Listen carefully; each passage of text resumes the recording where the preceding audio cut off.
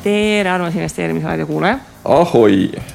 Meil on saade numbriga 217, oleme siin keset veebruari kuud ja põhjus, miks meil on jälle saadete vahe selline paus on olnud, on see, et me ei saa aru üldse, mis asi toimub ja me mõtlesime, et me hakkame aru saama ja siis me teeme saate sellest, kuidas me saame aru, mis toimub ja siis me leppisime Tauriga kokku, et me ikkagi ei saa ja siis me teeme niisama saate ja kurdame oma rasket saatust, et kas investeerimine on katki. Oota, ma ei saanud praegu aru, et me teeme saate sellepärast, et me saame asjadest aru, aga tegelikult me aru ei saa, siis miks saadet teeme? No me lohutame teid, et kindlasti on teie hulgas ka neid, kes aru ei saa. Et asi ei ole teis, asi on meis. Asi on meis. Asi on meis, asi on kollektiivselt meis. Ja ühesõnaga, kui kokku võtta, mis siis on viimase, ma ei tea, siis 3 nädala jooksul toimunud, siis ma paneks sellise nagu alapealkirja tänasele saatele, et kas üldse on mõtet investeerida, kui nädalaga 100% tootlust ei tee? Nädalaga 100%? Okei, nagu mingi 2 päevaga. Kes nii kiiresti teeb? No ma ei tea, kõik. Ma oleks nagu öelnud, et kui aasta algusest võrreldes kuni tänaseni ehk siis mingisugune ligi 2 kuud, et kui sa siis ei ole teinud 100%, et mis sa siis üldse investeerid?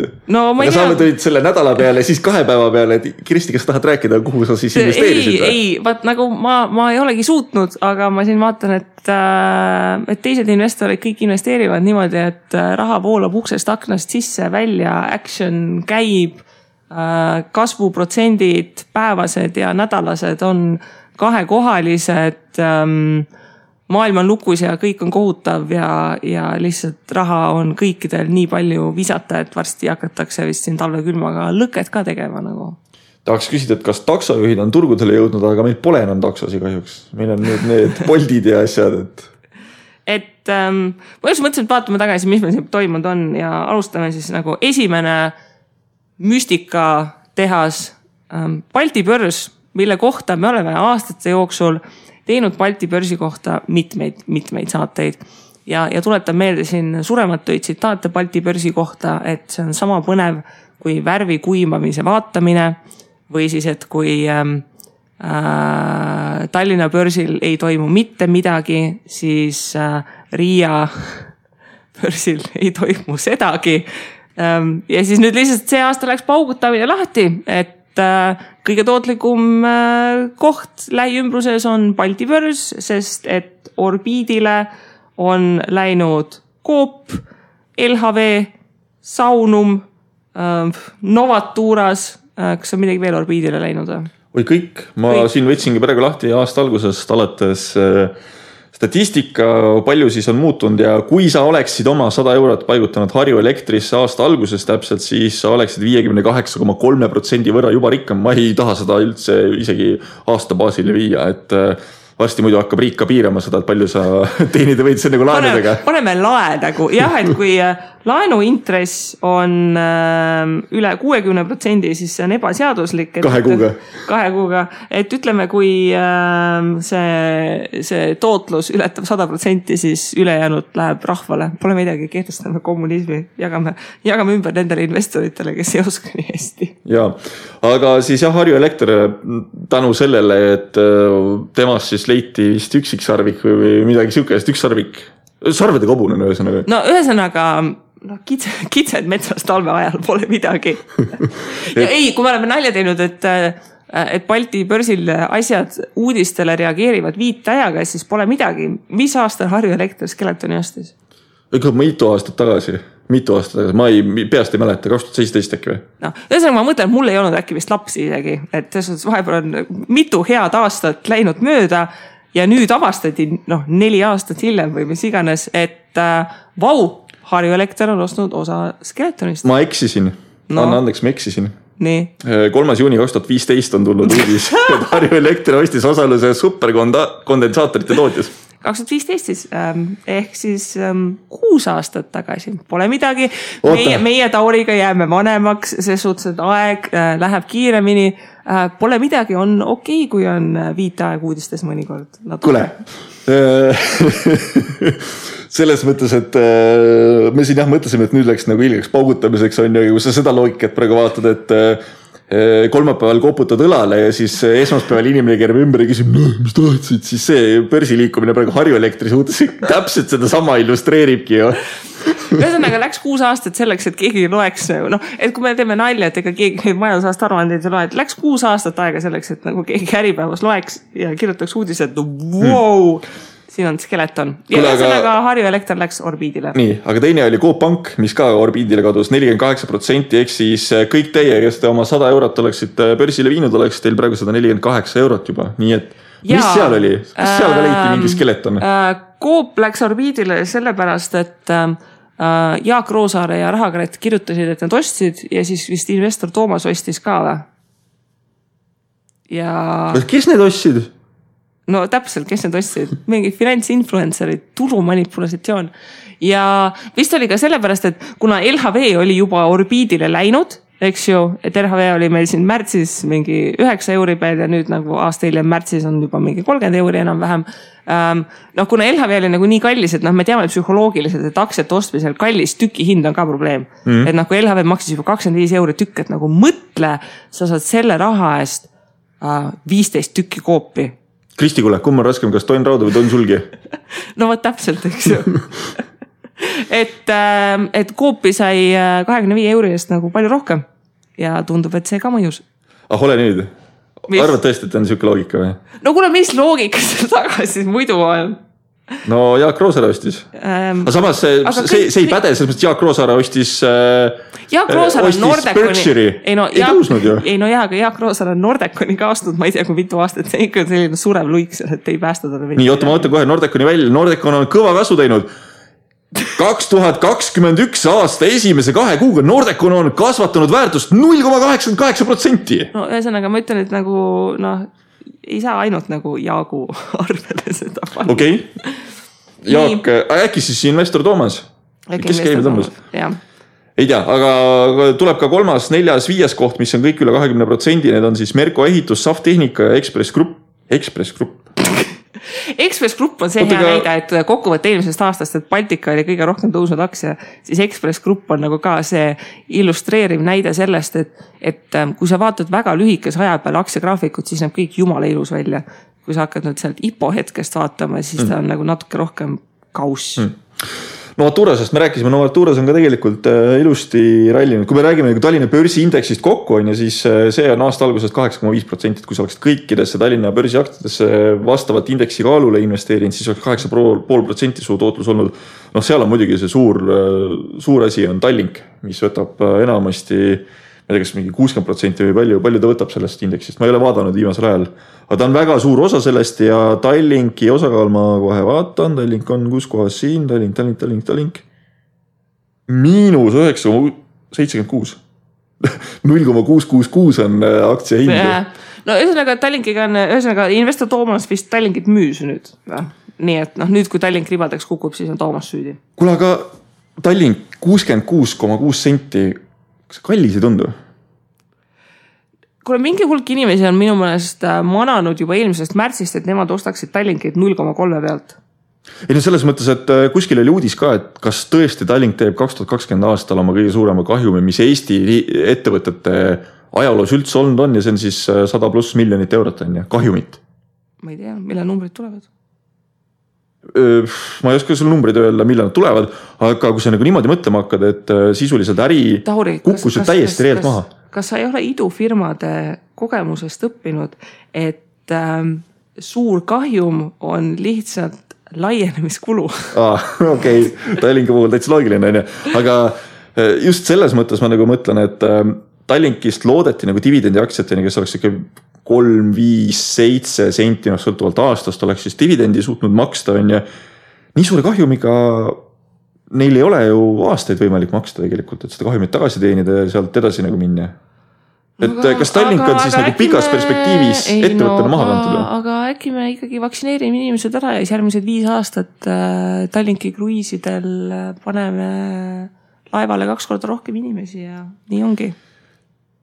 Ma olen Tallinki juhti Paavo Nõgenet, ma ei oska käänata väga hästi, andke andeks. Õllega ma saan ka kogu aeg.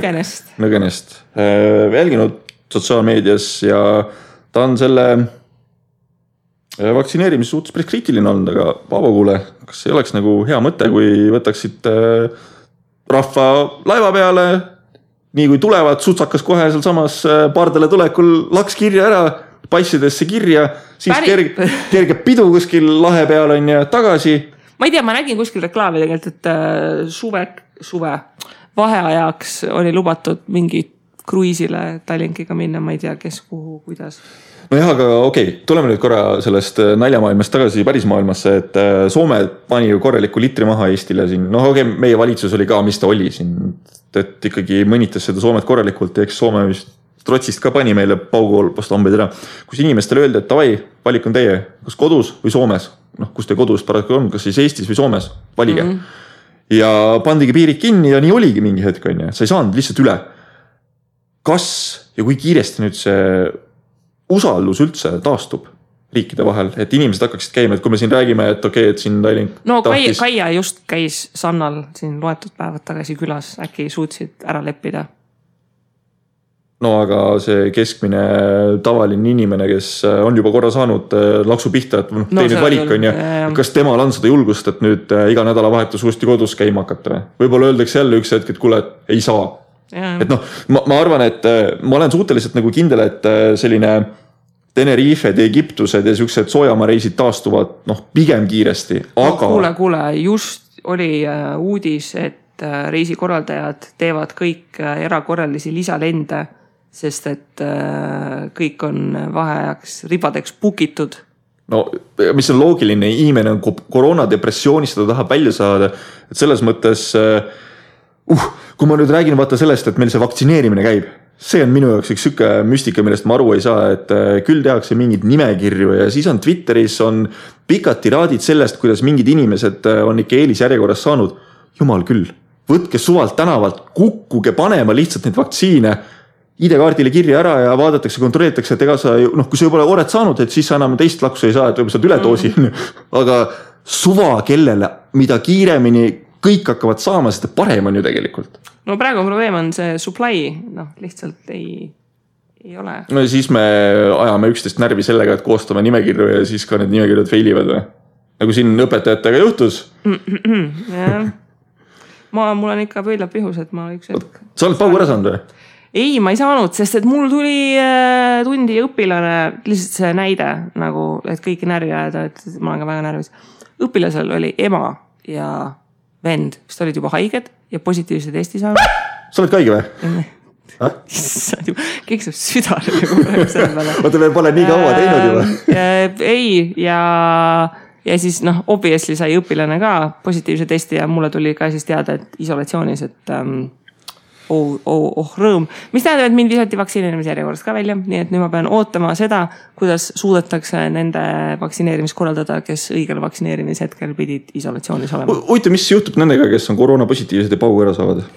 Tegelikult ei saaks mitte midagi juhtuda. Ja tegelikult ma kuulsin ka seda, et näiteks meditsiinitöötajaid, kes pidid isolatsioonis olema, neid vaktsineeriti. Aga õpetajaid, kes on isolatsioonis, ei lubatud vaktsineerima minna. Okay. Nii et eks näeb. Aga Tallink ei ole ainus probleem siin meie börsil. Ma just tahtsin küsida, et kuidas me jõudsime jälle vaktsiinideni valitsuseni välja. No jaa, Tauri nüüd annab hagu PR Foodsile alla. PR Foods? See on nagu public relations foods või? Kuidas ma seda nii hääldama peaksin? Profoods? Profoods, jah. Profoods, no nii. Nagu prefabricated foods või midagi sugust. Oota, mida tegelikult PR Foods tähendab? Ma ei tea, see on selle preemia jäänuk vist. Preemiast võeti PR, Emilia müüdi siis lätlastele maha. Ma kujutan ette. Aga ühesõnaga, PR Foods on asi, milles mul on nagu olnud pigem see, et ma olen oodanud, et sellest ettevõttest võiks nagu midagi saada. No, nendel on põhjus see, et ta on suhteliselt nagu Saaremaa päritolu ettevõtte, mis on siis nagu vastupidist asja teinud, et kui me nagu Saaremaale lähme, siis väga paljud välismaa ettevõtted on tulnud Saaremaale oma tehased püsti pannud seal, eks ju, et nüüd PR Foods on justkui vastupidist teinud ja ostnud Soomes ja Inglismaal need kalatööstused ja kalatehaseid ja asju kokku, et sellest võiks nagu midagi saada, et ma olen nagu hoidnud pöialt, aga see on nagu Baltika 2, et miks ei suutnud müüa talveriided, sest ilm oli soe? Okei. Võiks kala ei kasva? Ei tea, jah. jääd oli vähe või mis seal oli. Ühesõnaga, see on ka asi, mis on natukene tekitanud minust seda, et võib-olla ma olen natukene emotsionaalne ja natukene ebapraktiline oma järelduste osas, aga tore oleks ikka, kui kala kasvaks ju. Tore oleks, kui me saaksime puhast kala Eesti vetest oma lauale, mitte me ei pea neid, ma just käisin ühes tundmatus Leedu päritolu ketis üks päev, see püha Jeesus, seal oli letis oli 4 lõhet või 4 forelli või ma ei tea, mis seal oli. Ja need haisesid niimoodi, et kui uksest nagu sisse läksid, tundsid juba, kuidas maksimaalselt 6 minutit. Kalapoes on. Kus sa muidu teaks, et kalapoe on? Kõrta ei tunne. See tundub, et jah, et see on vist peale makstud, see on nagu see negatiivne nafta hind, et samamoodi on Norrast toodud negatiivse hinnaga mingid kala siis inimestel müüks, see ei kõlba süüa. No. See haises niimoodi, et püha Jeesus, isegi see sama värv tuli seina pealt maha. Suke kogemus, noh. Jaa, no ühesõnaga Balti börsi kokkuvõtteks me võtame, et mis me siis võtame? Et värv võib teinekord päris kiiresti kuivada. Jah, et ostame iganes, kõik kasvas. Iseasi, kas ta nüüd edasi kasvab, aga isegi Tallinki uppumine ei mõjutanud. Jaa, aga üks uudis ju veel on see, et Grindex... Saunum oli ka. Jaa, saunumist räägime ka kohe. Grindex läheb ju börsilt ära. See oli kuidagi nii vaikselt, et nagu ja lähme ära.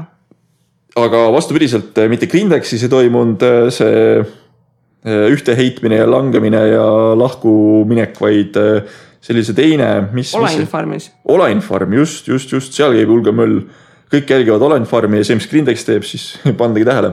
Aga Saunum oli positiivne, et tegelikult, kui sa enne ütlesid, et mingisuguse nädala ajaga 100% või 2 päevaga 100%, et see maani hakkas pihta kuskil novembri lõpust, detsember juba täie rauaga käis ja Saunum oli siis üks nendest, mis tuli börsile. Noh, mina ütlesin oma tuttavatele kõigile, et kui märkige niimoodi, et silmad tagurpidi on, et see lihtsalt lendab minema käest, et pange tähele. Ja ma arvan ka, et see oli üks lihtsamatest paarsada eurot, mis ma elus teeninud olen, sest rohkem ei antud kätte lihtsalt aktsiat, et reaalselt 250 euro eest sain ja paar päeva hiljem siis ligi 700 eest sain maha müüa. Kõva tootlus selles osas, et... Aga äkki nüüd see läheb ka veel orbiidile? Saunum või? Jah, teeb ka 10x. Kuule, aga Huum ju tegelikult läks orbiidile Funrebeamis. Et saunatooted, ma võingi rääkida praegu, et ma käisin nädalavahetusel spaas. Veel enne, kui kinni jõuti panna? Ei, mis kinni, mul on personaalne spa. Ma olen blogis ka kirjutanud mitmeid aastaid tagasi juba, kus ma siis Saaremaal ehitasin sinu kilesauna ja saad aru, Saaremaal oli reede õhtul läksime, siis oli siuke heas kohas oli munadeni lumi isegi. Ma muidugi pikk poiss ka, et teised võite ette kujutada, kui kõrge see oli. Päris palju oli seda seal sauna ümber. Ja panime siis sauna alla tule, kõik tõrvikud, õueküünlad sinna ümber ja siis pimendas läksime. Tõesti romantiline värk. Ja sa võidki kilesaunas istuda seal 1-2 jutti niimoodi, et see välja ka minema. Ja siis läksime välja ja siis ma hüppasin sumaki sinna lume sisse ja mõtlesin, et paremat asja pole elus olemas kui üks lihtne kilesaun. Ja tegelikult koroonaga on paraku see, et see inimeste kokkupuudet üritatakse maksimaalselt minimaalseks viia ja kui sa nüüd üksikuks jääd ja midagi teha ei saa ja sa oled harjunud saunas käima, siis saunatoode on paraku see, et sa ehitad selle välja ja sa arendad seda ja sellepärast ka siis Saunum ja Huum on väga tugevalt lennanud. Et see on see, et esimese hooga märtsis kõik tuleks nagu müüki panna, et see on see primaarne trend. Aga nüüd see sekundaarne trend on siis see, et hakkad mõtlema, et okei, et kui kõik pannakse kinni, siis keegi peab ju võitma, et kes see on. Kilesaunad. Ei, mitte kilesaunad, aga kõik see saunatehnoloogia, et kuidas me seda, mina näiteks Huumi rallist jäin täiesti maha ja ma ei suutnud nagu seda tolletkele ära tabada, aga Saunumi ralli oli minu jaoks selles mõttes loogiline, et selleks hetkeks mulle see sekundaarne trend oli juba selge, et inimesed jätkuvalt ikkagi ehitavad saunu asju välja, et sest ikkagi, isegi kui sul on vaktsiin olemas, ebaselgust on palju ju. Jaa, et viska kodus sauna, lihtsad rõõmud. No võt, ja kuna ta ei maksa ka väga palju, mis see keris on, mingisugune 2, 3, 4, 500 euri, nii et Saunumi puhul luks kerise võtab 1000, siis see ei ole siuke kulu, mis inimene vaatab, et ma seda kindlasti kohe ei tee, et see on jube kallis. Nad teevad selle ära ja ehitavad oma sauna valmis ja kõik on nagu selles mõttes hästi. Nii, kuna me läksime juba siin sauna teema kuumadel aegadele, siis lisaks Balti börsile jätkates temaatikaga, et kõik, millel isegi tiibu pole lendab, siis Funderbeamis peale selle, et huum annab kuuma, siis on ka teised ettevõtted, et kui keegi tabas ära, siis selline harukordne võimalus oli investeerida Change'it, kes esimesel päeval eurotükk ostsid, siis oli võimalik 10x teha. Lühikese ajaga. Easy. Loetud nädalatega sai 10x. Change kaupleb täna kuskil 8-9 euro kandis on ja tipphetkel ta käis isegi 12 euro peal per osak siis ära. Ja ta tuli kauplema äkki novembrikuus. No võtame ise siis kvartaliga sisuliselt 10x, et väga uskumatu milline ralli. Ja noh, mustast pardipojast on siis ootamatult saanud ikkagi korralik valgluik. Et Kristjan Kangro käis meil tegelikult ju saates ka, kas äkki maikuus, kui me rääkisime. Ja tol hetkel mina juba hakkasin vaatama seal Change appis neid tokeneid, et võiks nagu osta, siis ta oli mingisugune 11 senti tükk. Et need Change'i token appis ja Funderbeamis on natuke erinevad asjad, nad päris üks-ühte ei näita, aga noh, märtsikuus 2020 oli see kõige madalama hetkel oli mingi 2,5 senti või, üks Change'i token. Nüüd ta käis tipus ära 2 euro peal. Ja mis tootust oleks sealt ikkagi saanud enne, kui sa oleks nagu raha sisse pannud? Tagantjärgi tarkus. Ei ole tagantjärgi tarkus. Ära ütle nii, sellepärast, et me ju tõime spetsiom siia Kristjani, et tavai räägi nüüd, mis asi see on, miks rahvas hakkab hulluks minema selle peale. Ja läks.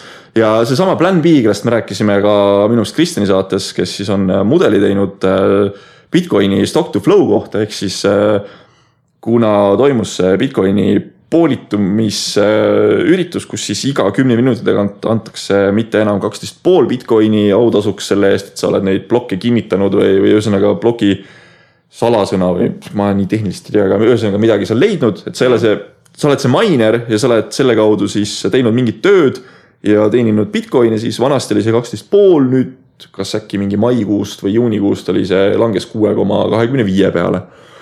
Ja siis Plan B mudel tegelikult hindeski ära seda, et need ajalooliselt on näha olnud, et peale hälvingut ehk siis poolitumist hind väga tugevalt korrigeerub, sest tekib nii-öelda supply shock on. Ja me nägime seda ette, me rääkisime sellest ja tegelikult väga paljudel Eesti inimestel, kui nad kuulisid meie saadet on, oli võimalik oma due deal teha ja otsustada, et kas see asi nagu toimib nende jaoks või mitte. Tänaseks retrospektiivselt on näha, et kui Kristjan käis saates, siis maksis mitte 2,5 senti, vaid oli 11 senti või 12 senti oli per CNG token on. Isegi kui sa sel hetkel oleksid ostnud 1000 euro eest neid tokeneid 11 sendi pealt, ta lendas 2 euro peal, sa oleksid oma 1000 teinud ligi 20 000 eurot. Tootlikum kui Bitcoin? Jah, selles ajahorisondis küll, jah. Et mulle nagu see asi nagu selles mõttes on siiamaani, nagu ma vaatan suurte silmadega pealt, et kuidas oli võimalik nagu sihukest asja niimoodi ette näha, et kõik nagu pasundavad ja nii juhtus ka. Ja mis veel hullem, tegelikult ju institutsionaalne raha hakkas Bitcoini aina rohkem sisse lendama. Ja Bitcoinini veel jõuame. Räägime Change'i juurde. Change'ist, nii. Ühesõnaga, ma juba hakkasin oma seda kliimaksit saavutama. Tauri hakkas juba soojaks minema. Ei, aga lisaks Change'ile lendavad ka teised asjad. Alustame sellest, et tuumajaama Fermi energiale visati ka 4 miljonit eurot näkku, kuni lõpus kampaania pandi kinni, et nagu, kuulge, kõik ei mahu sinna tuumareaktori. Oota. Mis me räägime Fermist? 216 episood investeerimisraadios oli Muljeresega külaline, keda Kristi siis liidis. Mis teil toimus? Samamoodi pakuti suud silmad raha täis ju. Aga ma ei tea, ma valin nii ägedaid ettevõtteid. Et see oli nagu selles mõttes ikka täiesti müstiline, et mis siis ettevõtte tahtis 400 000 vist saada või? Ja see tuli mingi päevaga täis või 2? Nagu ikka. Päris selles mõttes kiiresti ja Fermi on nüüd suurusjärk natuke teine korras kokku, aga miks ma selle tahtsin välja tuua on see, et investoritel on rahapakke, millega oimetuks lüüa ettevõtteid. mulle tundub, et sa oled ise siin investori toimetuks löönud, et Frau Saare on siis liidinud 2 erinevat kampaaniat, mõlemad on sellised öko-rohelised asjad, üks siis teeb seepi, et sa ennast puhtaks saaksid pesta ja teine siis teeb eliksiiri, et sa seespidiselt nagu inimene ise ennast saaks puhtaks pesta ja mõlemad nagu head pesuvahendid. Mõlemad on rallinud korralikult, nagu korraliku tootlus on, Chaga puhul 1 eurone osak on kasvanud täna 5 euro peale ja teine siis 1,5 euro pealt on kasvanud äkki 4 euro peale. Et ka 100% on ära tulnud. Ja praegu on 5,1 ja 3,99. Ja nüüd siis Mulieres ka esimesel päeval kohe lendas kas 4,71 eurose IPO hinna pealt 7,50 kanti või? No praegu on igastahes 5,4. See on puhas soodukas. Yeah. Et väga müstiline, otsi meile veel, ole hea, otsi meile veel mõni siukene pesuahend. Jaa, võib ses suhtes minu poole pöörduda. Roheline. Tundub, et öko on minu speciality. Nii, aga võib-olla on Fermi. No eks näeb, kuidas Fermi lendab. Tuli meil Silen ka €60 oli launchil, praegu on 6.30 ka Orbiidil. Osalesid? Silenit ja märkisin nagu mingi 500 euro eest, ma märkisin isegi 1000 eest ja mitte ei saanud kätte. Ma ei märki mitte midagi. Ma isegi märkisin. Sest ma olen see vanakooli vend, kes ei saa aru, et mis mõttes sa teed mingi vineerist kasti ja paned aknad juurde ja siis see nagu müüb üli hästi, aga näed, ma eksisin. Jah. No minu meelest Thunderbeam ongi eriti nagu valus ja kohene testimisvõimalus, et kas sul on investeerimisinstinkti, et kas sa suudad ette näha, mis asi lendab ja kõik nad aastad Thunderbeamis ma olen aru saanud, nagu absoluutselt ei saa aru, nagu mingi halloo, nagu mis asi toimub, mõtled ette. Ja, aga Silen teeb tegelikult hästi käivet. Ma saan Silenist, ma saan nagu aru, ma ei saa seal mingitest teistest asjadest aru. Näiteks? Promote'ist näiteks. Kusjuures ma olen ka vaadanud seda promotit ja mulle tundub, et... Mis sest, et ma olen popp ja noortepärane ja mul on isegi oma Instagram, siis et ma saan aru, et mida influencerid teevad, aga ma ei saa promote'ist ikka aru. Las ta jääb jah, muidu me läheme siin veel Madisega tülli ka. Aga ei, lendab, parking lendab, Paikib lendas, Ampler lendab, mis sest, et ma sain, et Ampleril ei ole mingit varuosi või midagi, et isegi rattad ei saa toota, aga ikka lendab. Tühja sest, et ei saa toota, nagu, see ei ole üldse nagu mingi segav probleem. Sa mõtled, Tallinkil on probleem, et laevad ei sõida, nagu Ampler nagu ei saa rattaid toota ja nagu... Ikka lendab, et nagu, Tallink nagu võtke jalad alla. No nagu tsiteerime Viljar Arakast, kes ütles väga hästi, et kui jõud on taga, siis lendab ka kanamesi puust. Tundub, et Ampleri on jõud taga. Ja eks elektrimootor lükkab. Nii, aga siis on suurepärane käpard on Tauri alas, kes ei suuda mitte millegi hakkama saada, et tema liiditud tankeri syndikaat on... Kusjuures ma isegi nutnud ei ole veel. Veel ei ole või, aga võiva potentsiaal on. Samas ma just tegin lahti, ma vaatasin, et nudist on natukene hakanud näiteks taastuma, et äkki nagu tankeril on ka lootust. Kusjuures ma ei teagi, miks inimeste sentiment nii negatiivne tankeri osas on, selles mõttes, et 2020 aastal tanker tegi puhast õllemüüki 960 000 euri. 2019 aastal ta tegi puhast õllemüüki 650 000 eurot. Ta kasvatas kriisi ajal 50% käivet ja ta on müüdud alla circa 30-40% sõltuvalt ajahetkest. Aga mis asja sa veel tahad? Mul on sulle strateegia pakkuda, et saada Madis Müürile tankeri kirjaga pusa. Ja siis kui ta käib kuskil sellega, siis ma olen garanteerida, et tankeri hind tõuseb. Madis, pane selga seda. No tal on vist igasuguseid promooti ja teisi pusasid piisab. Ei, no Madis on ju see kaine olnud viimased... Ei, aga tankeril on ka alkoholi vaba õlu. Aasta pluss, no see on alkohol siiski. Ei selles mõttes ma pean ise selle selga panema. No jah, Tauri tuleb rohkem ennast näidata. Ja oma nii-öelda õiglase väärtuse juurde hakkab ka jõudma Siidrikoda, kes on... Null või? Kes on umbes -60% teinud. Ühesõnaga, mul on oma draama sellega jätkuvalt. Ei jätame sul nagu draama kõigepealt kõrvale, et nagu mina müüsin Siidrikoja õnneks ainult mingi 30% lossiga, aga nagu ma ei ole siiamaani aru saanud, nagu mida selle 1 000 000 euroga tehti, mis kaasati? Nagu... Maja ehitati. No ka nagu...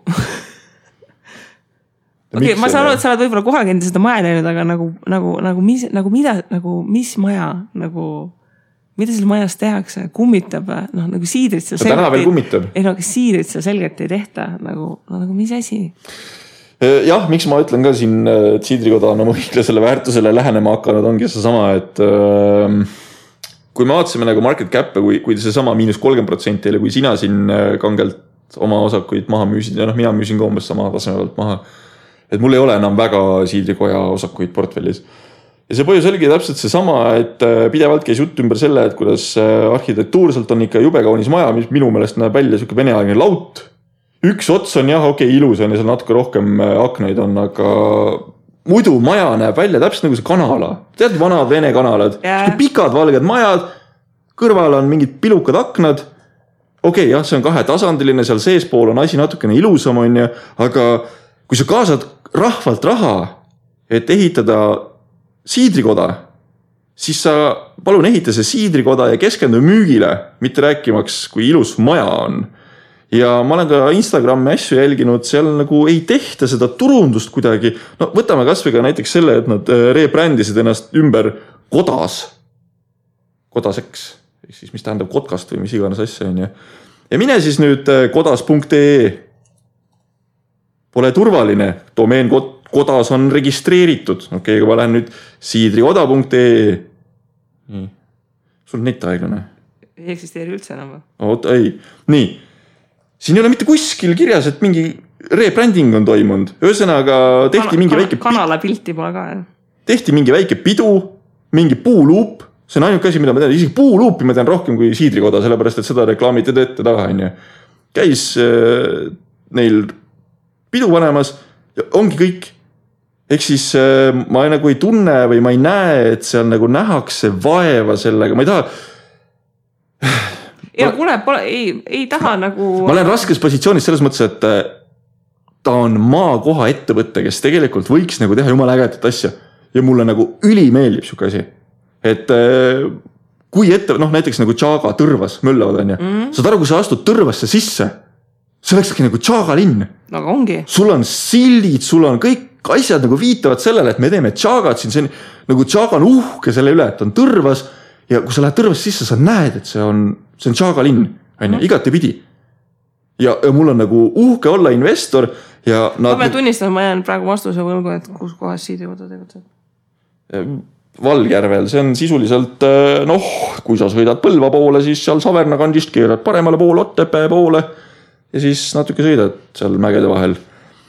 Et ma olen seal mitu korda käinud, ta on ilus koht, kõik on nagu hästi, aga nad ajavad seda äri kui pereäri ja seal ei ole seda kasvu nagu näha, et nagu ettevõtte teeb, ma ei tea nüüd, 200 000 euri vist tegi käivet ja nad kasvavadki grammikese haaval kogu aeg.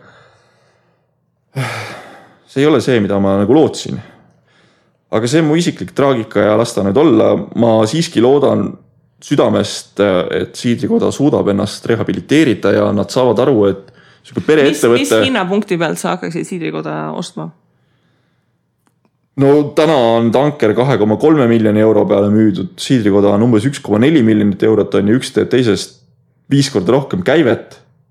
Puhas nagu tootekäive, skaleeritavuse võimekus on palju suurem. Mitte, et ma nüüd ise olen tankeri lead-investor ja tahaks nagu promootida kuidagi tankerit, aga ma võrdlen 2 asja, kus ma tegin omal ajal 2018, kui esimest korda nad tulid kaasa oma Fundrebeami. Nad olid sisuliselt, kas siidrikoda lõpetas vist juulikuus oma kampaania, tanker augustikuus oma kampaania või midagi sukust on ju. Nad olid nii lähestikku. Ma tegin nende omaaegset due deal'i, kui ma ei olnud mitte mingisugust seost kummagi ettevõttega. Ma tegin siis, siidrikojasse ma olin ka pannud selles Fundwise'i voorus 2015 on ju. Aga sel hetkel ma tegin selle due deal'i ja ma nägin ära, et mõlemad ettevõtted on sisuliselt nagu, siidrikoda oli vist 2 korda väiksem tol hetkel müügi osas tankerist on ju. Ma nägin, et tegelikult nendel on mõlemal oma koht olemas ja see story väga hea, ideaalne. Ja täna, mis on siis saanud, on see, et market cap'i vahe on vähem kui 2 korda, aga müügid on juba enam kui 5 korda sisuliselt on ju. ja siis see paneb mul nagu juuksed krats. Mul on tunne, et võib-olla osad siidrikoja hoidjad lihtsalt hoiavad, et kui ta on juba nii palju kukkunud, et heitunud, et lastas olla juba, eks. Et ühesõnaga, et enam pole mõtet maha ka müüa, et hoian seda alles, et näen seda punast meenutuseks oma halbadest otsustest. Ja, aga siin on nüüd see sama näide, et siidrikoda nagu pani rõhku sellele, et oma maja ehitada ja selleks kaasati raha, pandi raha sisuliselt betooni kinni ja selle betoonil ei ole mitte mingisugust väärtust enam selle maakohas. Et sa ei saa selle rahaga seda siidrikoja maha müüa. Et see on see maakoha miinus. Et oleksid sa selle sama tehase ehitanud kuskil Tallinna äärde, selle kinnisvara hind oleks palju kõrgem olnud. Et tegelikult osa raha on lihtsalt maeti nagu tühja maha. Võtame nüüd võrdluseks peenjoogivabrik Nudisti, kellel ei ole ju oma tehast. Nemad on öelnud ka, et kuulge, me ei pane kuskile metalli ja betooni oma raha, sest seal ei ole mõtet, et me teeme basic asjad ära ja meie eesmärk on müüki kasvatada ja olla nagu kõva müügiga. Tulemus on näha. Sisuliselt mõlemad ettevõtted olid üks hetk aasta tagasi äkki või natuke rohkem kui aasta tagasi olid mõlemad 3 miljonit turukapitalisatsioonilt, eks ju? Üks tegi nüüd, ma ei tea, kas 1,2 miljonit euri või 1 miljoni tuuri tegi käivet ja need 200 000. Et siit sa näed ka selle ära, et tegelikult asi ei ole mitte selles, et siidrit oleks raske teha, vaid kuidas sa lähened selle ettevõtlusele? Ja tehke keegi palun normaalset siidrit. Mina olen see imelik inimene, kes joob siidrit, mitte õlut. No mitte keegi ei oska siidrit teha, ma ei saa aru, mis teil viga. Siidrikoja siider on hea ju tegelikult. No osad siidrid on head nagu. Aga õllega on see sama asi, mida ma olen nagu kohanud, et kus öeldakse ka, et see õlu küll kuskil ja kõlba on ja siis ma vaatan, et kuule sõbrake, sa oled praegu rannas ja sa oled stauti, mis sul viga on. Vales kohas ei ole või? Et stauti juuakse nagu kuskil mujal kui rannas. Ja, ütleme, siidrikoda ei ole ka teinud rannas joomise siidrit. Ma ei tea, kus neid siidrid üldse Selveris müüakse, et ega väga proovida ka ei saa. Jah, ei ole näinud ka. Ühesõnaga ja... Aga... Nii. Ei. Ja nüüd Tauri tuleb räägib sellest, kuidas väike investoril kott pähe tõmmatakse. Ma ei tea, kas tõmmatakse, aga mulle tundub, et tõmmatakse, sest et... No minu arust kõigepealt esimene, millel tõmmatakse vist on Grimm, mitte Grimm, vaid mis asi? City Logistic. City Logistic, jah, on ka asi... Mingi logistika business. Kuna ma olen ise logistikaäriga mõnevõrra seotud, mitte küll nii detailselt, et teada City Logistikaäri, aga natukene neid dünaamikaid võib-olla keskmisest inimesest rohkem teada, mis seal sektoris nagu toimuvad, siis City Logistiku esimene emotsioon, et ta niimoodi üles lendas, sellest ma aru ei saanud, sest et see on ettevõte, kellel on siis sisuliselt elektrikaubikud, millega nad siis sõidavad ringi erinevates Taani linnades, eks ju, pakuvad teenust. Ja kui ma seda nagu äri ideed kuulsin, mõtlesin, et kuulge, täna on kõik sõidavad diiselbussidega ringi on ja et asi see siis elektri peale ümber vahetada neid ei ole, et seal ei ole nagu seda äri ideed tegelikult. Et kui õllede pruulimise juures on see, et sul on oma retsept on ja mida sa oskad täpselt teha ja teistel on võib-olla keeruline täpselt seda samat asja järgi teha, siis ma ei tea, elektrikaubikut osta nagu ei ole nii keeruline ja ma vaatasin nagu suurte punnis silmadega pealt, kuidas City Logistiku osaku hind alguses nagu tõusis. Aga nüüd on nagu jõudnud kätte see aeg, kus nad siis tegelikult on hävinema hakanud ja ettevõte on ikka päris armetus seisus. Aga seal on... Ma ei saagi aru, mis seal nagu toimub. Tükk aega oli kinni kauplemine ja siis nad ma ei tea, mis uhuus. Raha kaasata, sest nende ärimudel on ikkagi kapitali intensiivne, aga ei tule nagu välja ja... Mis see kapitali intensiivne ongi need elektrikaubikud? No põhimõtteliselt küll, jah. Okay. Ja sellega läks asi selle apuks. Selle algusest peale mulle tundus, et nagu inimestest, kes on investeerinud sinna, sõidetakse nagu üle, aga samas ma ei tea, mingi asi hoidis seda hinda üleval.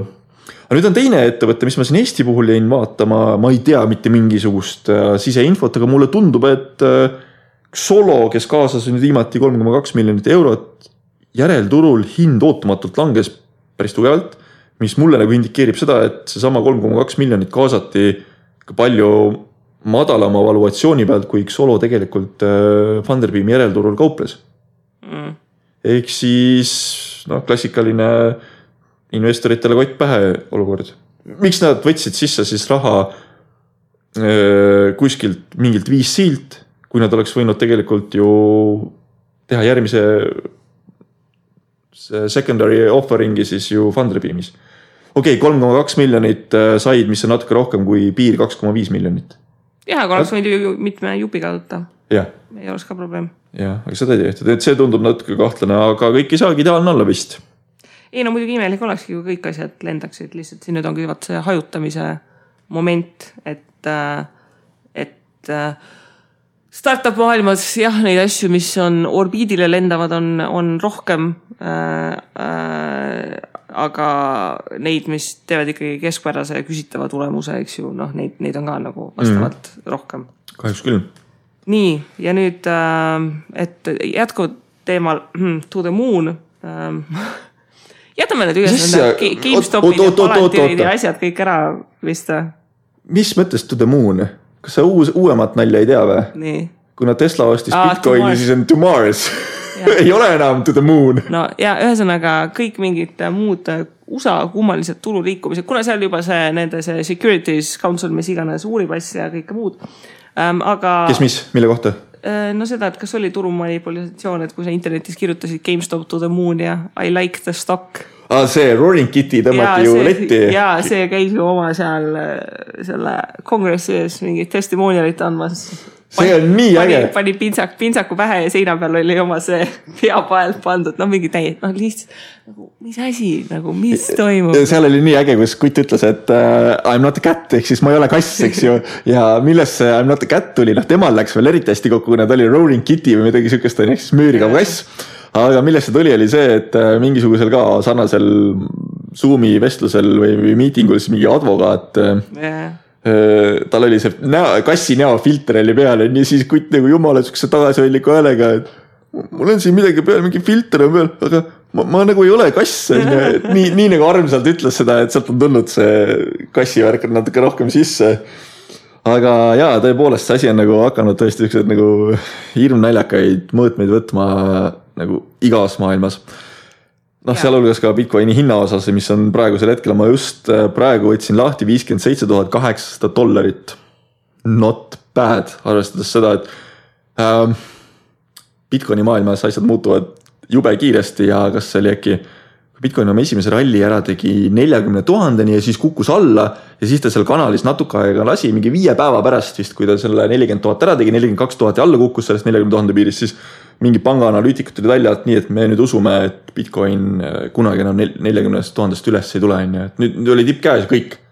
Läks mingi nädal aega mööda ja Bitcoin oli 50,000 peal, et aegus hästi on ja et see näitab ka seda, et tegelikult mitte keegi ei saa aru, isegi pangaanalüütikud ei saa aru, et mis tegelikult siin ümber ringi toimub. Minu arust iga kord, kui Bitcoin teeb mingi uue tipu, siis kõik on, et ei nüüd nagu ainult alla mäge siit ja siis tehakse järgmine tipp ja siis ei nüüd on ikka ainult alla mäge. See on sama nagu Teslaga, kõik ütlevad, ta ei saa kõrgemale minna ja siis nagu nädal aega hiljem nagu saab küll.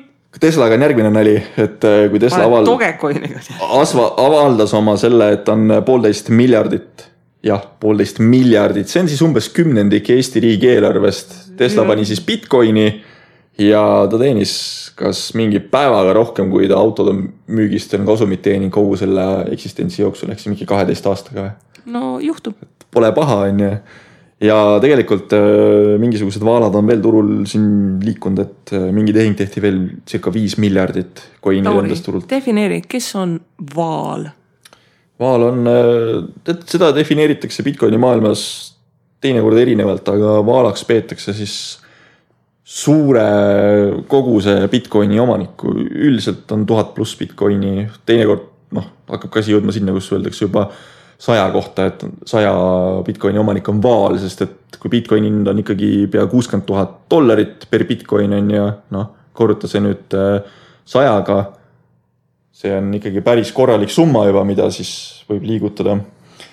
Ühesõnaga suured, need, kellel palju on, neid kutsutakse vaaladeks. Selles mõttes, ma siin ka tegelikult väga lihtsustan, et tegelikult on olemas krabid ja nii edasi, kuniks delfiinidest jõuavad vaaladeni välja, et see on erinevad tasemed. Aga need tasemed on lihtsalt ajas natukene muutunud. Aga mis on juhtunud on see, et institutsionaalne pealetung hakkas, et mida nagu oodati, kui ka Kristjan Kangro Change'ist käis meil siin, siis see oli ka see aeg, kus me rääkisime minu meelest sellest, et institutsioonid on tulemas, aga veel ei olnud nagu mitte midagi teada. Ja siis tuli siuke vend nagu Michael Saylor oma MicroStrategy'ga, kes pani mingi 400 miljonit oma raha vist Bitcoini ja siis Bitcoin hakkas tõusma, siis ta vaatas, et davai, ma laenan mingi 0,75% intressimääraga veel 600 miljonit juurde, pani selle ka Bitcoini.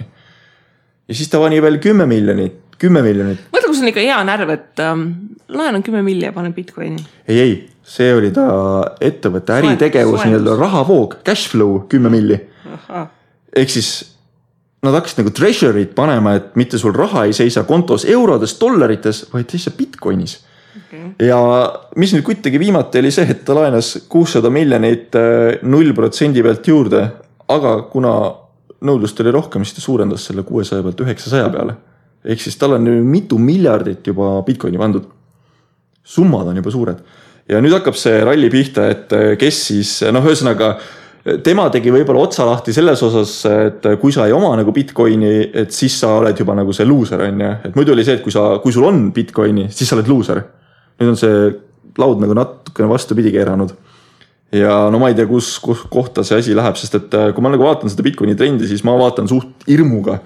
Et nüüd on siin mingisugused, Twitteris näiteks, kui te hakkasid kõik caps lock'e peale panema, et suurte tähtedega kirjutada, et see on mingi Bitcoini teema, on ju. Siis hakati oma profiili piltidele panema laser eyes peale. Siis ma nagu vaatan seda asja ja mõtlen, et sõbrad, kui me tahame nagu tõsiselt võetavat asja teha, siis suurte tähtedega karjades ja laser eyed piltide peale monteerides me vist seda ei saavuta, aga ma ei tea, senimaani on asi nagu jooksnud. Ja... No, aga siis hakati lõpuks Dogecoini ostma, sest et Elon tweetis, et Dogecoin on where it's at. See oli jah pullvärk, kus Elon pani oma Twitteri bios Bitcoin kirja, lihtsalt ühe sõna Bitcoin. Ja selle peale siis Bitcoin tegi kohe mingi jumpi, hüppas mingi 31,000 pealt 36,000 peale või midagi sukest. Ja siis hakkas nagu vaikselt ära vajuma ja siis ta hakkas nagu see Dogecoini pumpama. Ja kõik need Bitcoini vennad nagu hakkas nagu Elonit trashima, et mis mõttes, et sa oled mingi Dogecoini ajad taga, et see mõttetu asi, et Bitcoin on õige teema ja neil närvi läksid. Siis ma nagu vaatasin sealt pealt, et huvitav, kas äkki kutt nagu tegelikult salaja akumuleerib kokku, on ja, et nii on, et Dogecoin mul on, ütleme, müstika, et kuidas, kui Elon on juba, ta on sekkilt enne ka saanud vastu päid ja jalgu, eks ju, et kuidas see ei ole turumanipulisatsioon, kui ta siin lihtsalt nagu tweetis, ta ei tweetis seda ka minu meelest, et GameStop tuuda mul midagi GameStopiga seoses ta nagu tweetis ka, nii et nagu, mis toimub? Ma arvan, et Elon lihtsalt ostab varsti sekki ära. Ütleme, praegusel hetkel nagu midagi nagu ei üllataks. Ja ühesõnaga, see asi on nii jõhkraks nagu läinud, et ma ei oska ka öelda, et kus hetkel tuleks nagu ise stepsel välja seinast tõmmata ja öelda, et tavai, et ma rohkem ei julge kaasa minna. Praegu lihtsalt on, mul on tunne, et see kokkuvõte sellest, mis praegu toimub, on see, et rahas istudes on garanteeritud kaotlus. Et see, aga rahas on ka siis, kui sa vaatad, mida nagu pangad teevad või keskpangad teevad, trükivad raha jõhkrat juurde, on, et see raha väärtus tegelikult ajas langeb absoluutselt iga hetk. Nii et rahas olek on täna väga-väga suur risk, kuni ta enam ei ole. Ta on selles hästi huvitav, et inflatsiooni numbrite põhjal just kui raha väärtus ei ole meil langemas, aga kui me vaatame, et kui kallid on varad, siis tegelikult on. See ongi see vastupidine inflatsioon, et meie mitte piimahind ei suurene poes, vaid aktsiate hinnad börsil. Eks see on ka see põhjus, miks tegelikult siin oktoobris saadik on ilmselt nii palju rallitud, et kes sai stimulus tšekki ja siis see sama Bitcoini narratiiv hakkas nagu lendama ja siis kõik muud asjad sinna juurde on päris korralikult lennanud. Aga... No, USA nüüd trükib 2 triljonit vist veel juurde, mida nad seal jaotavad laiali ja kui ikkagi pärast vaktsineerimist siin juba osad Iisrael just hakkas lahti tegema juba riiki, sest et nii palju on vaktsineeritud ja elu on lill, siis ma ei tea. Kuule, kas sa Kaja Kallasele oled käppa visanud kunagi? No on ta siuke tuttav, et ta teab, kes on Kristi Saare? Ta on käinud Naismeestrite klubi aastakonverentsil esinemas. No siis teab. No ühesõnaga, siis sa teed talle kõne ja ütled, kuule nüüd seda investeerimisraadi saadet, sest Tauri räägib väga suure saladuse välja, mida saaks Eesti Vabariigi valitsus paremini teha. Nii, kas me paneme riigi laenatud rahaga Bitcoini või? Selle peale me tulnudki. ei, lõpeta ära, ma ei ole ma ei ole suke vend. Minu tees oli kunagi Bitcoini puhtalt minna sellega sisse, et ma nägin, et inimeste hullus hakkab nagu Bitcoini peale nagu, madness of crowds hakkab väga suureks minema ja tuleb lihtsalt kaasa joosta. Aga ei, see ei ole minu tees. Regulatiivselt on tegelikult see, et ma olen nagu viimastel ajal kuulanud just, et aru saada, kus see madness of crowds nagu liikuma hakkab, olen kuulanud erinevaid podcast'e ja siin väga paljud Miami linnapea näiteks tõi välja seal ka, et me oleme mingisugune teine üksus maailmas, kes on regulatiivselt mingisuguse asja krüpto suhtes ära teinud, on, et esimene on Eesti. See oli vist Bitcoini white paper, et on pannud oma veebilehele nagu üles, mis ei ole nagu äriettevõte või et on mingisugune avalik sektor. Ja Eestis tõesti, kas e-residentsuse programm või keegi pani, et kuna seal tekkis mingisugune suurem probleem selle white paperiga, et mingi vend nagu ütleb, et tema on Satoshi Nakamoto ja ta keelab nagu kõigil seda white paperit üles panna, ja siis e-residentsuse programm pani nagu tõimalt üles selle ja siis Miami linn oli vist teine, kes selle üles pani või midagi sukust oli. Ja nad tõid nagu selle välja. Ja mõtle nüüd, podcastis, mida kuulavad 100 000 inimesed, Miami linnapea ütleb, et Eesti oli esimene. Tegelikult, kas sa tead, Kristi, kui palju meil kapoti all igasugused krüptoettevõtteid siin toimetavad, kes toovad? Kuule, nad nüüd reguleeritakse ära kõik just värskelt. Näiteks Paxful, kellest on ka finantsvabaduse grupis räägitud, on ja mingisugune finantsvabaduse grupi järgi kahtlane Aafrika ettevõte. Tegelikult peakontor on Eestis. Otsid töötajaid, väga suur. Ma vast vaatasin, et nad Eestile on makse maksnud mingi miljonites. Ja nüüd Kaja Kallas, kui sa mind kuulad, siis soovilugu tuleb nüüd. Siis see on täna koht, kus anna ainult gaasi, et veel rohkem niisugused ettevõtted Eestisse meelitada, kes tõesti toovad seda tarka teadmist ja toovad maksuraha Eestisse ja et Eestit seostataks maailmas sellega. Et me oleme uus City of London. Et me oleme, jah, põhimõtteliselt. Me oleme järgmise sajandi City of London. Jah, põhimõtteliselt küll. Ja ma arvan, et me võidame sellest, näiteks üks podcast, mida ma kuulan, on Kutt kuskil Inglismaal, räägib ka ikkagi väga tunnustatud inimestega maailmas siin, teeb podcast'e ja iga jumala saade hakkab sellega, et mul siin on mingi, mind toetab ja sponsoreerib ka sportsbet.io, et see on Kutid Eestist, ta on mul head sõbrad, ma olen teine kord külas käinud, ja saad aru, iga kord ta mainib ära selle, et Kutid Eestist või mingi sõbrad Eestist, täpselt sõnastust praegu mäleta, aga kui palju inimesed kuulevad seda, see käib sul ikkagi peast läbi, see on see, et oot, mingisugune teema seal Eestis on, et ma lähen vaatan ka ära, mis seal on. Estonia, is that somewhere in Africa? Aga kui kõva turundus see tegelikult on, see on räige, me ei oska seda vist veel hinnata. Nii et see on küll asi, mis ma ütlen, et valitsus peaks nagu natuke rohkem rõhku pöörama ja julgema ennast selle vankri, et isegi kui see asi lõpuks kraavi läheb, suva. Me oleme Eesti toonud kaardile ja me oleme saavutanud väga hea positsiooni, kus me tegelikult võiksime ka maksuraha kokku nagu kraapida. Et ei tekiks selle inimestele häid mõtted, et meil on siin võib-olla hea mõte meid autot maksustama hakata, sest meil ei tule riigieelarvest lihtsalt välja. Või paneme mingi muu maksu peale. Kuna ma täiesti kujutan ette, Tauri, et kui sa saad vana, siis sinust saab järgi Ivan Orav, et sa hakkadki lihtsalt nagu, mis asja nad teevad siin nagu. Aga Okei, kuulge, te saate vist aru, et me pole tükk aega Tauriga saanud niisama jaurata ka. Lihtsalt nagu kokkuvõtte täna saada, tegelikult mitte keegi ei saa aru, mis toimub, sest et seda, mis praegu toimub, ei ole mitte kunagi varem toimunud. Ja seda, mis lendab orbiidile, mis ei lenda orbiidile, millele tulevad miimid ja To the Moon ja To the Mars. To Mars ja Diamond Hands ja Bitcoin for Life. Mis see Diamond Hands tähendab? See on paper hands on see, kui sa müüd liiga vara ja Diamond Hands on siis, kui sa hoiad. Okay. Maailm muutub nii kiiresti, et ma lihtsalt ei ole nagu sükestele asjadele väga suund tähelepanu pöörda, aga ma olen näinud, et räägitakse küll. Ja Diamond Hands on see hoiad isegi kui surm silme ees. Nii et ma ei tea, selle aasta õppetunnid on see, et investeerida jätkuvalt tasub, sest et mitte investeerides on garanteeritud, et sa jääd nendest asjadest ilma, mis orbiidile lähevad. Kui sa investeerid, siis sul on vähemalt võimalus saada nendele pihta. Tead, ma arvan, et me peaksime saatesse kutsuma õppejõud Liivamäe, kes meile räägib siis sellest... Kuidas tegelikult kõik ei saa lõputult orbiidile minna? Ei, et me oleme siin saanud seda koolitust, kuidas nagu ratsionaalne investor ja toimetab. Kuidas me teeme Kristjaniga koos veebiseminari sellest?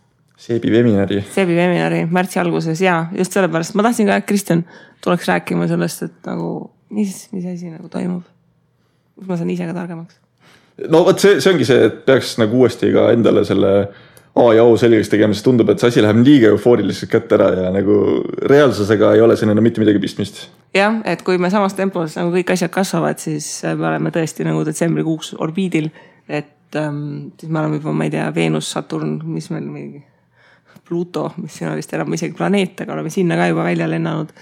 Nii et ühesõnaga närvi on hea treenida ja Marko Oolo väga hästi kommenteeris, et eelmine kevad siis, kui kukkus, oli nagu palju rahulikum, sest kukkudes nagu sa saad aru, mis toimub.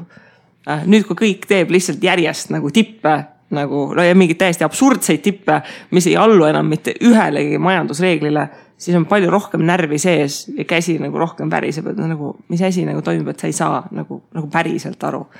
Ja ma selle mõttega väga nõustun, et ei saagi nagu aru, et mis toimub. Ma arvan, et 3 aasta pärast me siin räägime kõik puruvaesed. Tead, peaks selle mingi lisatöö kuskilt juurde võtma. Jah, ehk siis kuidas, võtame nagu rahulikult ja vaatame, mis saab. Ja eks varsti kohtume siis saates jälle. Tšau! Rikas Eesti!